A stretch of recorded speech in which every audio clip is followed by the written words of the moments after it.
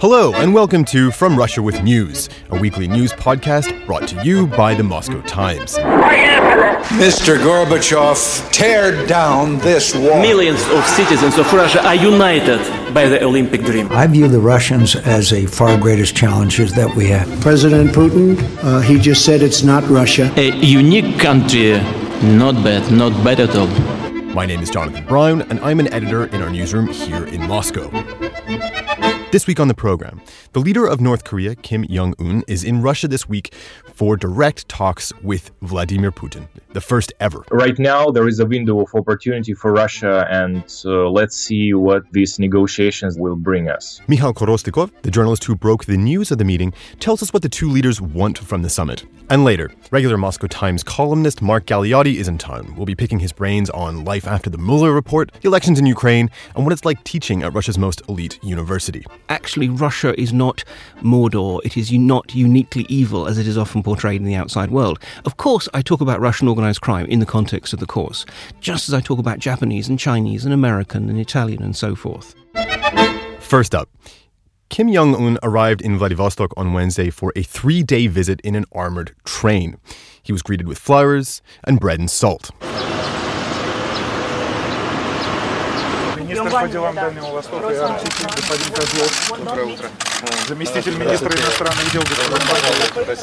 The visit comes just 2 months after talks on sanctions relief and denuclearization between Mr. Kim and U.S. President Donald Trump in Vietnam fell through. Will the leader of North Korea fare better with Putin? Joining us in the line is Mikhail Korostikov, the journalist at Kommersant who broke the news of the meeting. Mikhail, thanks very much for taking the time to speak with us today. Thank you for inviting me. It's our pleasure. The Kremlin has been trying to sit down with Kim now for months. Why, can you tell us, is this summit happening now? What's the timing all about? Well, actually, it's also puzzling for me. It's one of the questions that I haven't cracked yet, but I can tell you that the summit was preparing for quite a long time. I heard about that a year ago or even 2 years ago, that it's going to happen very, very soon. But it wasn't happening, and people were very actively persuading me that it is going to happen the next week, the next month, but it didn't. So finally it came, and I think that there are two main reasons for that. First one is that the talks in Hanoi between Donald Trump and Kim Jong Un failed. Right, this is 2 months ago in Vietnam. And then Kim wants to create an impression that he's not against denuclearization as a whole, but he stands for the denuclearization as Russia and China sees it. And of course, he went to China several times, and now he finally decided to go to Russia to show the Americans that he hasn't been stuck in the corner. He's very popular all over the world. He can find new friends, even if he won't be able to find a common ground with the Americans. Right. So this is the main reason, I think. And the second reason is that Putin is actually flying to Vladivostok to go to Beijing from there, and it is known that he didn't want to spend time waiting for Kim Jong Un in Moscow because due to some unknown reasons, Kim wants to travel through Russia only by train. Okay. And when his father traveled in 2002 and 2009, if I'm not mistaken, then it was a big problem. It was a whole disaster because it drags too much resource. Right. Okay, so let's zoom out for a moment here. The international community has framed Russia as a kind of tacit ally of North Korea. I mean, Russia's been accused of supplying North Korea with oil against UN sanctions and also hiring North Korean laborers against the same UN sanctions. Does Russia see itself as an ally of North Korea? Well, first of all, when you're speaking about international community, you must also say that here you mean that it's the United States and some of their allies in Europe, in South Korea and in Japan. It's precisely. Less than 20% of the humanity.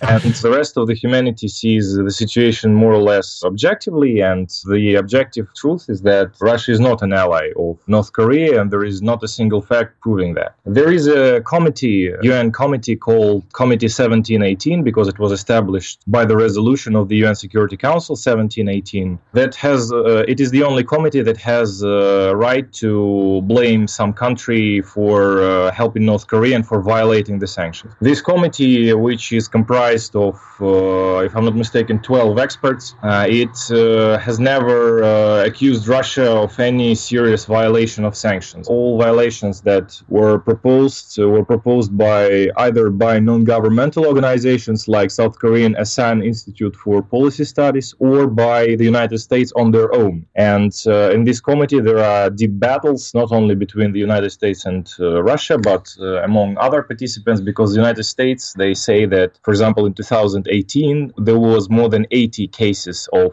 illegal transmit of oil in the open sea from ship to ship, but they gave proof only for 4. Right. And the remaining 76, they just remain absolutely there is no proof for them. So basically, Russia's position here is the following. We do not want North Korea to collapse, first and foremost, because it will create a wave of refugees most of them will come to China, but meaningful part of them will come to Russia, and it will destabilize Russia's Far East, which is definitely not in the best shape, even without these North Korean refugees. Secondly, Russia wants North Korea to remain intact as a political entity. Russia's leadership, of course, supports reforms there, but the main thing it cares about is that North Korea remains as a buffer between Russia and China on the one side and American forces in South Korea on the other side. So Russia is generally interested in maintaining status quo. And concerning the workers that you mentioned, this is really a very huge problem. And the problem is not that Russia is violating the sanctions and hiring these workers. The problem is that workers are actually leaving. If you go to the Far East, you will see how big a problem it creates, because these workers, they were a very meaningful part of the workforce. As you know, Russia's Far East is experiencing a very big shortage of workforce, and North Koreans were perfect in this regard. They were very hardworking. They have very good discipline. They didn't ask for any additional benefits. Their pay is very moderate, so they were a true salvation for the Far Eastern economy. But bottom line, Russia doesn't see itself as an ally of North Korea. No, it doesn't see itself as an ally of North Korea. And I can't see any proof of that. Russia voted for sanctions against North Korea. Russia is not violating these sanctions, and Russia is pretty staunchly prevents any smuggling from Russia to North Korea. And there hasn't been any major cases when Russia's entities were caught in smuggling anything to North Korea. Okay, so when it comes to Russia's foreign policy in other parts of the world, including the Middle East, analysts say that Russia's goal is really to insert itself into a conflict so that it becomes a necessary part of the solution. It wants a seat at the table. Is that what's happening here, or does Russia have real, sort of legitimate, separate security concerns other than just being one of the big boys at the table? Well, actually, of course, the desire to be one of the big boys at the table is one of the major reasons for Russia's involvement in this particular case, but there are many other reasons. First one, as I told you, is that Russia doesn't want North Korea to collapse, and it doesn't want war to happen there, because it will create a very big disturbance in the region. It will create a lot of problems for Russia itself. Secondly, it wants North Korea to remain intact as the barrier against the American forces in South Korea and Japan. And thirdly, of course, Russia would be very, very happy to use North Korea and the situation in North Korea as one of the bargaining chips in its negotiations with the United States.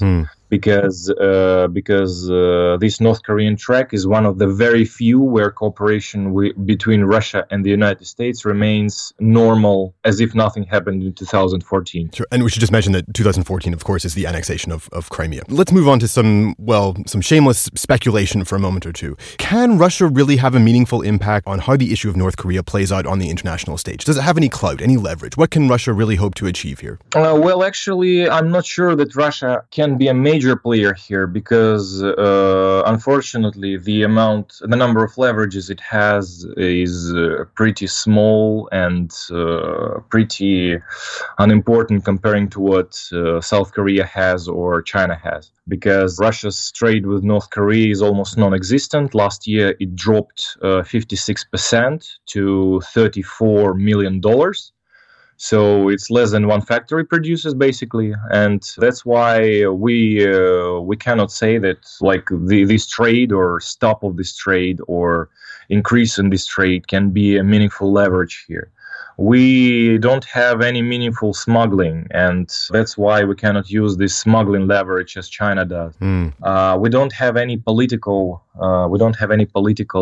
leverage because we don't have a strong pro-Russian faction in the North Korea like Chinese have. Right. That's why all the things that we can do are pretty marginal. I would say, first of all, we have a reputation of pretty neutral ally. I mean, on the one hand, we're definitely not an American ally, but on the other hand, we introduce sanctions. So we are regarded as, and we don't have our own interests, long-term interests within North Korea like China does. Sure. That's why we are perceived as a more or less neutral power by all players, by China, by South Korea, by the United States, and by North Korea itself. Right. It is an asset that, to my mind, we should capitalize on. I think we're trying to capitalize on it. But until recently, North Korea thought that it can solve this denuclearization issue for its own benefit within the framework of four: North Korea, South Korea, China, and the United States. And when the Hanoi negotiations collapsed, Kim Jong Un apparently decided that he needs to involve some new players into this game. Russia is the first one. The only one who is left out of this scheme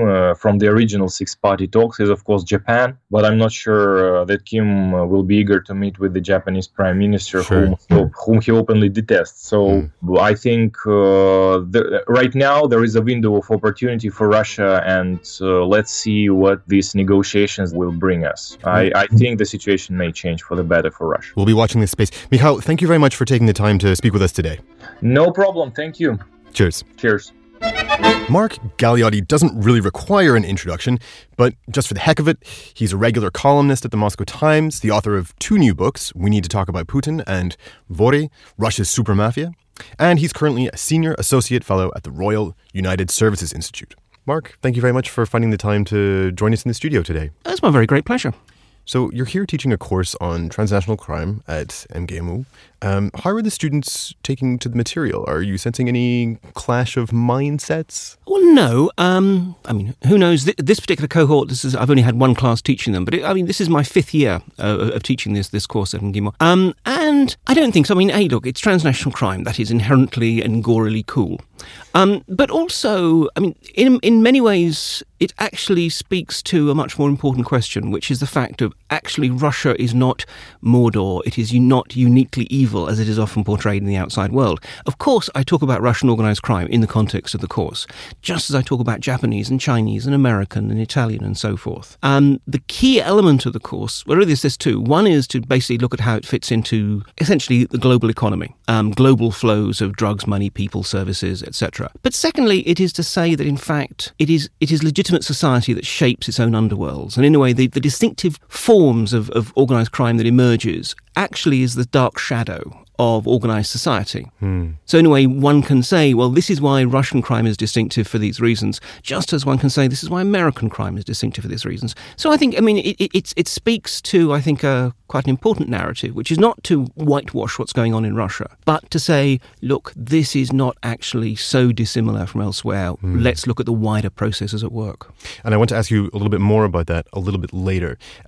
These sort of young Russians that you were encountering, you're teaching at Russia's probably its most prestigious university. These are likely some of the future leaders of the country. Are you sensing any characteristics about them that are unique or differentiate them from the current leadership? Well, Obviously the current leadership is in many ways a Soviet generation, and this is very much a post-Soviet generation. I should actually lead off by saying that my class is a mix of Russian students and foreign exchange students and students who are being taught at MGIMO. But no, if one looks at the Russians, the thing that strikes me is this is absolutely a perfect example of this hyper-cosmopolitan new Russian. They tend to have good English. They have travelled widely in the main. They understand the world. They're interested in the world. But at the same time, absolutely, MGIMO is, after all, it's the foreign ministry's university. The main direction in which people are going is precisely into the Ministry of Foreign Affairs. It's quite interesting. You compare it to a class, for example, at something like Higher School of Economics, and you say, well, what are your career aspirations? And you will get people who want to be in business and journalists and maybe think about setting up an NGO or whatever. My experience asking the same question of the Russian students at MGIMO is essentially they are all either going for the foreign ministry or sometimes other ministries, or what we could really think of as pseudo-ministries like Gazprom. So, very much this is exactly the equivalent of the finishing school for the Russian elite. And what interests me is precisely that at the same time as they can absolutely be patriotic and they're on message, particularly when they are, shall I say, officially, formally challenged on that point. It was quite interesting teaching the course during, for example, the annexation of Crimea. Quite. When I actually asked the question, okay, so what do we think of this? The warm-up element at the start of the class. And one Russian student sort of basically delivered this ringing declaration about historic wrongs righted. And you could see that every Russian in that room understood that a line had been drawn and no one was going to step beyond that line. I see. So on the one hand, look, they know how to perform. But on the other hand, they are subtle and sophisticated in their perspective. These are not just kind of intellectually thuggish, nashy generation. Certainly. So, I think that this is it. Obviously, look, what are they going to say to me? I'm a sort of a foreigner, a professor, and flitting very briefly through their lives. But the thing that strikes me is exactly that they are at once kind of loyal next-generation elite, but on the other hand, we shouldn't assume that they've been brainwashed. I want to change tack here and ask you a couple of questions about stories that have been dominating the news cycle here. First of all, the Mueller report. It didn't come with the sizzling evidence of collusion that some expected. What do you see next for the relationship between Russia and the United States in life post the Mueller report? Well, of course the Mueller report wasn't going to provide that evidence. The amount of straws desperately being grasped by people who are hoping that in some way someone else would deal with the problem called Trump for them. And I think it showed what really we knew, which is that on the one hand, yes, you have certain sort of state actions such as the GRU hacking and the Internet Research Agency trolling, but the overwhelming majority of these contacts by people, quote unquote, close to the Kremlin, whatever that means. If I had an ice cream in Red Square, that probably makes me close to the Kremlin. Actually was much more about individual initiative and the inevitable and frankly perfectly legitimate attempts to draw lines into a new administration. So now that it has come out, in some ways it has become, it is one of these things that everyone will now busy recast and reinvent to say what they want. We have people saying, actually, this shows how spot on the media coverage was, which, in my opinion, the American media coverage was anything but. We have people who are actually saying, well, all this density of connections, amounts to collusion and so forth. But really, for me, there's ample evidence of the fact that this is an administration of venal imbeciles. Who don't seem to see the dividing lines between propriety and impropriety, between corruption and appropriate business contacts. This is all essentially something that the Americans are going to have to deal with themselves, in a way without really referencing the Russians. So how does this actually affect international relations? Well, the answer is I don't think it does. I think what really we have seen is that whereas obviously the grand geopolitical picture conditions what's going on, this is in many ways a political contest that is being driven by wholly external factors. If one goes back to what is really the genesis of the real sort of hotting up of this current crisis, it was Crimea. Well, that was actually much less to do with geopolitics as it was just emotion and politics at home within Russia or within a sort of square kilometre around the Kremlin or Odintseva. And likewise, actually what we see in America is really three-party politics has come to America. We have the Republicans, we have the Democrats, and we have Trump. Right. And in a way, it's all about how this very unstable, unholy trinity actually manages its relationships. Will the Republicans stick with Trump? Will the Democrats continue to use Russia as an attempt to tarnish Trump and the Republicans as unpatriotic? And a lot of that is that, if you look at the sanctions regime, the constantly ratcheting up sanctions regime, this really has nothing to do with what's going on in geopolitics, and everything to do with Congress wanting to make a strong point about how it's tough on Russia. So, very long answer. The short answer is, I don't actually think it's going to have any real impact. The question will really become, how do you square the fact that on the one hand you have Trump with his strange adulation of Putin, in common with every other dictator he's met, and at the same time you actually have US policy towards Russia being tougher than it's been at any time since 1991. Right. And what can Russia do about that? And the answer is, I think neither side can or will do anything about it. From the Russians' point of view, I think they don't believe there is any scope for movement at the moment, short of capitulation to everything the West wants. And likewise, I think the West is currently locked in a position in which it feels that any kind of movement, any kind of positive step will actually essentially sort of empower Putin and lead to a worsening of the situation. So I think it would be lovely to be able to offer something more interesting, something more positive, something more exciting, but essentially it's business as usual. What we saw yesterday is essentially what we're going to see tomorrow. The theory that I hear time and again speaking to guests on the podcast and sort of in analysis, in opinion pieces, is that for there to be a real change in the relationship between the United States and Russia, a thaw, if you will, basically Putin has to go. That can only happen in a time when Putin is no longer in power. In short, do you does that hold true for you? Pretty much. I mean, I think we could well see tactical shifts. I mean, and we have. I mean, it is clear that the Kremlin looks at what happens and looks at the responses and tailors its next move based on how successful it felt its last move was. But in fundamental terms, I find it very hard to believe that there can be any change. And I think one of the key points about this, and I don't want to kind of blame this 100% on Russia. There have been absolutely Western missteps.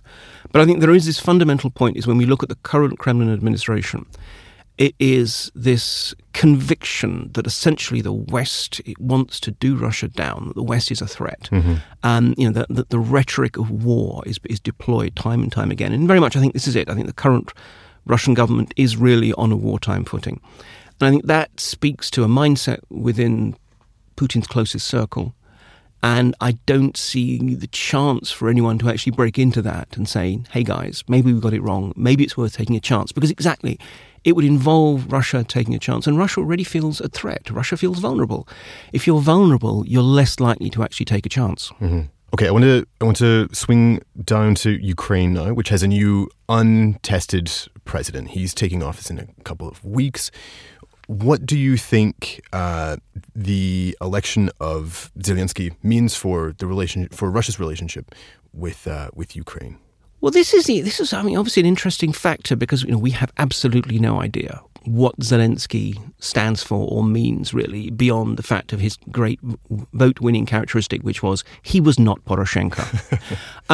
So, I mean, in that respect, it's still all to play for. It's interesting because actually, I mean, I felt that in his campaign, when on those relatively rare occasions when he was talking policy towards, particularly on the Donbass, he was saying many of the right things. I mean, for example, the fact that Ukraine needs to stop treating the people who are in the DNR and LNR as collaborators, but instead as victims. That's a crucial point. But in some ways, it almost becomes irrelevant because of Moscow's latest move. I mean, its decision to begin to issue passports and to do so in a particularly sort of favourable, easy way, actually issuing them in situ, in some ways has killed, I would say, any chance for real progress in Russia-Ukrainian relations. It looks like a test. I mean, so not only Russia's decision to expedite passports for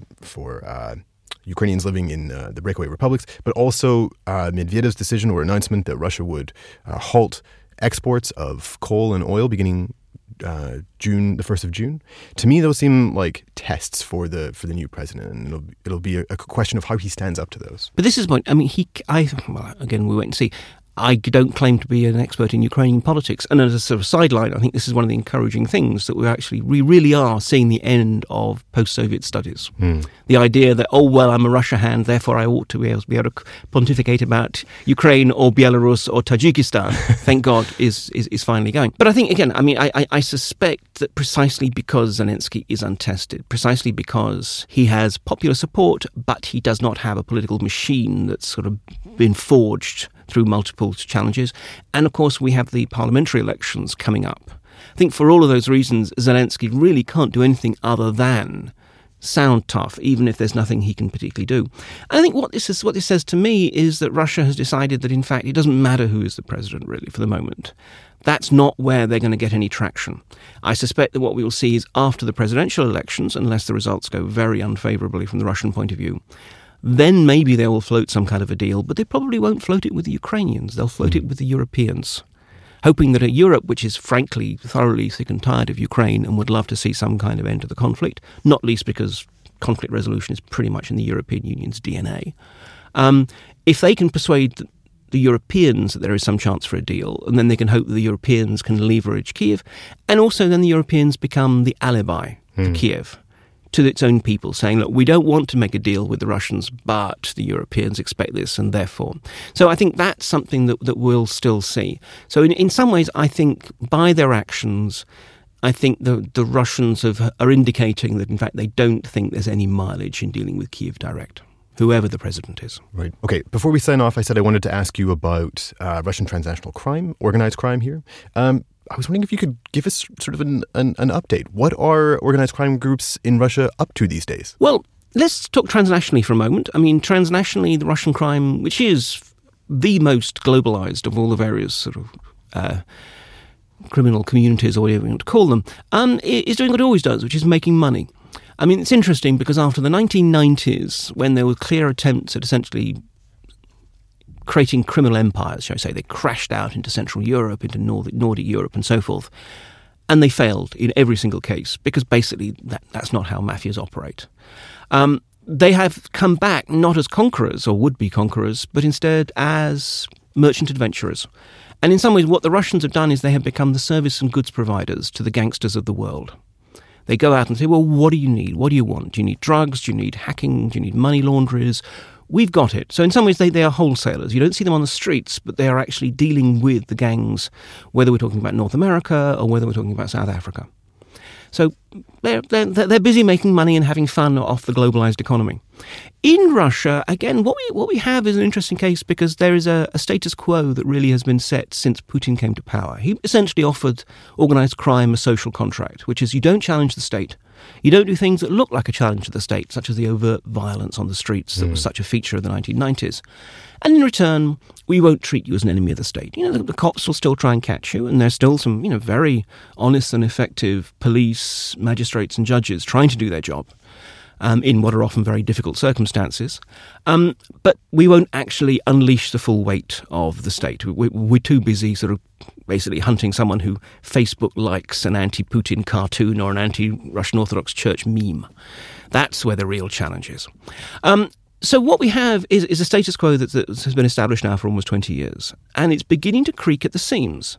The old relationships, the turf borders, the sort of pecking orders between gangs, they're all now looking increasingly out of date because you have new commodities, new flows. You also have a generation of 30, 40-something gangsters who back in the 1990s could rise far and fast, almost literally into dead men's shoes. Well, now in some ways the problem is that not enough kingpins are being killed. So they're getting older, and so you have the 30 or 40-something-year-olds getting impatient. So I think for all these reasons, I think we can see tensions within the underworld. And I don't think we unless there's some dramatic change in the political scene, I don't imagine, we're going to see a return to the 1990s. But I think what we are seeing is the potentiality for localized, serious criminal conflict. And every time something that flashes up and makes it look as if that's possible, then you see an interesting alliance between the state and many of the established gangs trying to damp it down quickly. When, for example, Yed Hassan one of the most senior figures within organised crime here, was assassinated a few years back, you had an interesting alliance between Slavic gangs, Chechens, and the state to ensure that didn't lead to a Georgian versus Georgian turf war that would have pulled in lots of other gangs. So in some ways, again, at home, it's business as usual, but an increasingly artificial one. There's still, after all, 1/3 of all Afghan heroin comes through Russia. Russia has the highest heroin consumption per capita in the world. The money launderers of Russia are still wide open. It just, instead of maybe going direct into Europe, they bounce through other jurisdictions first. I mean, this is still, in some ways, a hub of not just national but global criminality. Mark, we'll leave it there for today. Thank you very much for coming into the studio and taking the time to chat with us. My pleasure. Thanks. And for our listeners in Moscow, Mark is going to be launching the Russian version of his book Vory at In Liberty this Sunday with Katya Schulman at 1 p.m. You can register for tickets at the In Liberty website. And to finish off, a young boy in the Siberian city of Omsk was filmed this week working selflessly and all on his own to uphold the greatness of Mother Russia.